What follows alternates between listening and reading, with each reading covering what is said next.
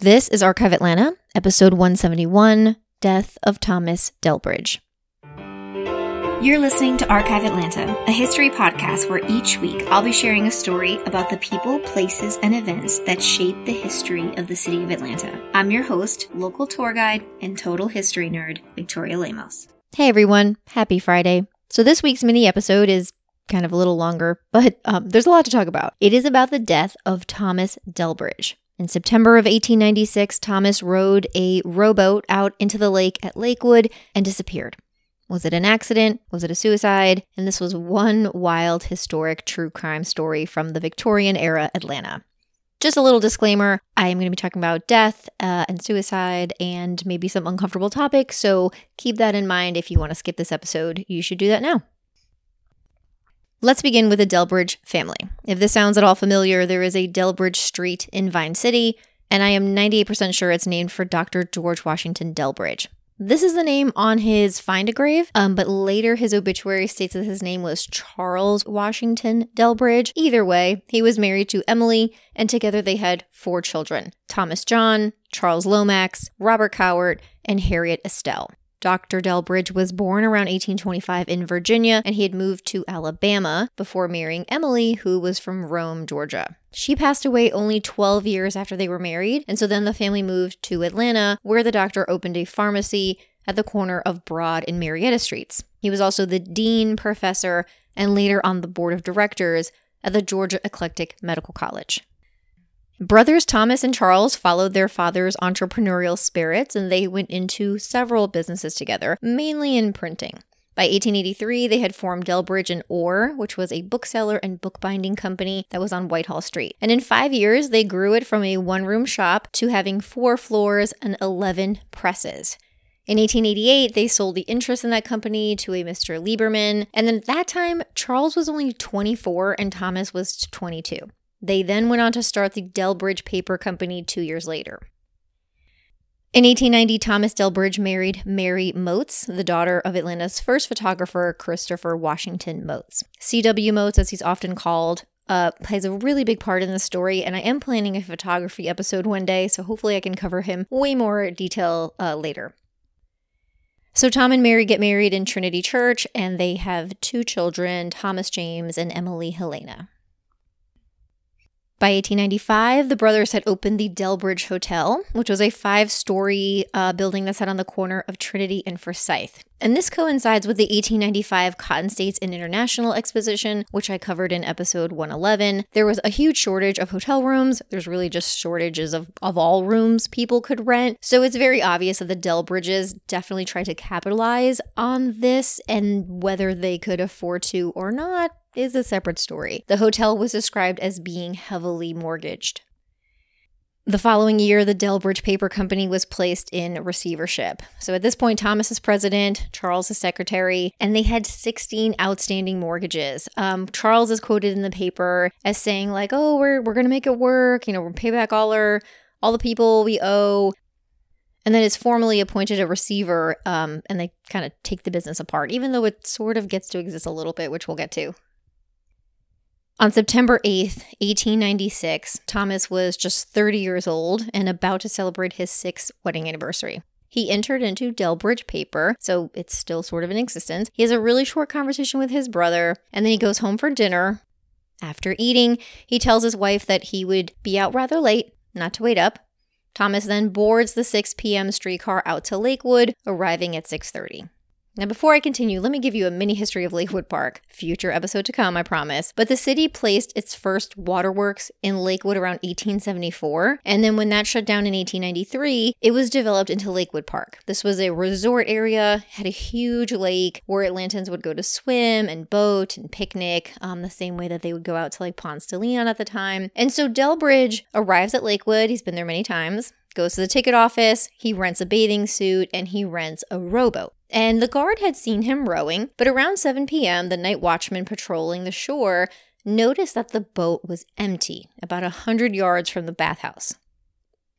He went inside, he found Delbridge's clothes in the locker room, and so almost immediately there is a call put out. The guards all start searching. C.W. Moats takes his carriage. He takes like the fastest carriage ride ever to Lakewood. Family members start coming, and they're all looking for Thomas. So at this point, no one thinks they're going to find him alive. This was, I think, from the get-go, a search for a body. And the initial thoughts were that he had suffered a severe cramp from rowing, and then when he tried to swim, that he accidentally drowned. By September 10th, his body had still not been recovered. Search parties dragged the lake until 10 p.m. each night. 3 officers patrolled the shorelines into the wee hours of the morning. I think there were 15 divers that were helping. C.W. Moats offered a $50 reward, which he quickly increased to $100 for anybody that could recover the body. And this reward attracted a lot of people. And so soon you have 25 rowboats on the lake. You have 12 Atlanta blacksmiths that actually made 40 hooks to do this dragging. There were 30 sticks of dynamite blown up in the lake. This was an attempt to kind of unsettle the waters, so to speak, and see if the body would float. Unsurprisingly, there were also many spectators, about 2,000 of them lining the shore of the lake, and there were stories of the Lakewood streetcar being so packed that you had to ride the rails back into Atlanta.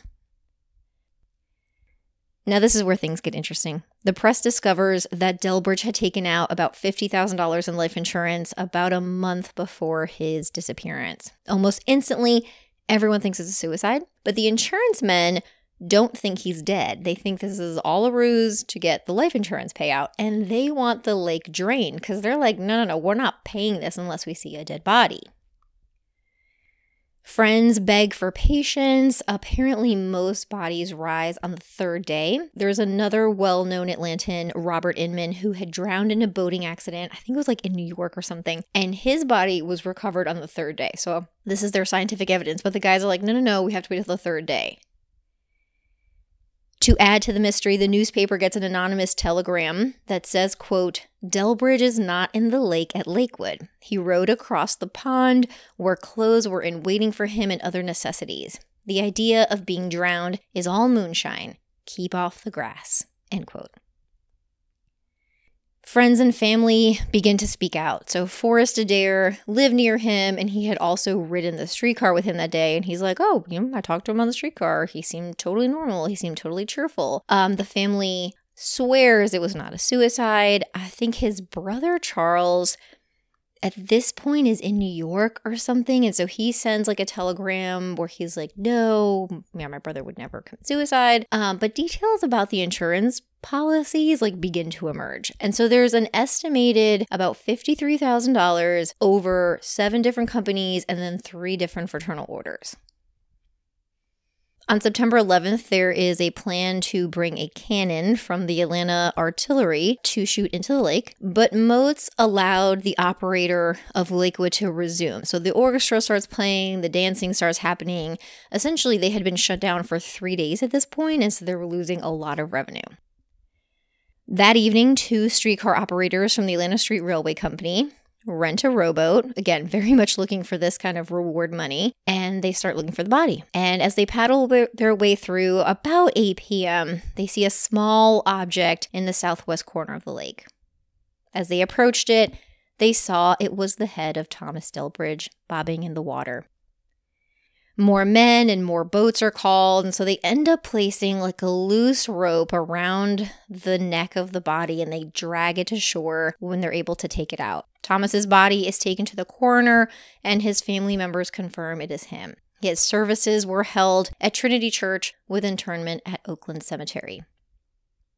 So the coroner's jury was assembled like right away. They rule this an accidental drowning.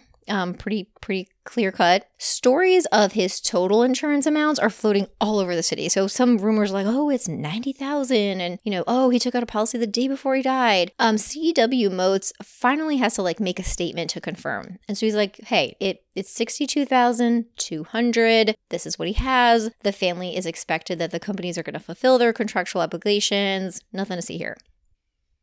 By October, not one policy had been paid. The first was paid in November, which was $5,000 from the National Union, and other companies respond that they have been putting a detective on the case, essentially. So for 2 months, they've been investigating it, and all signs point to suicide.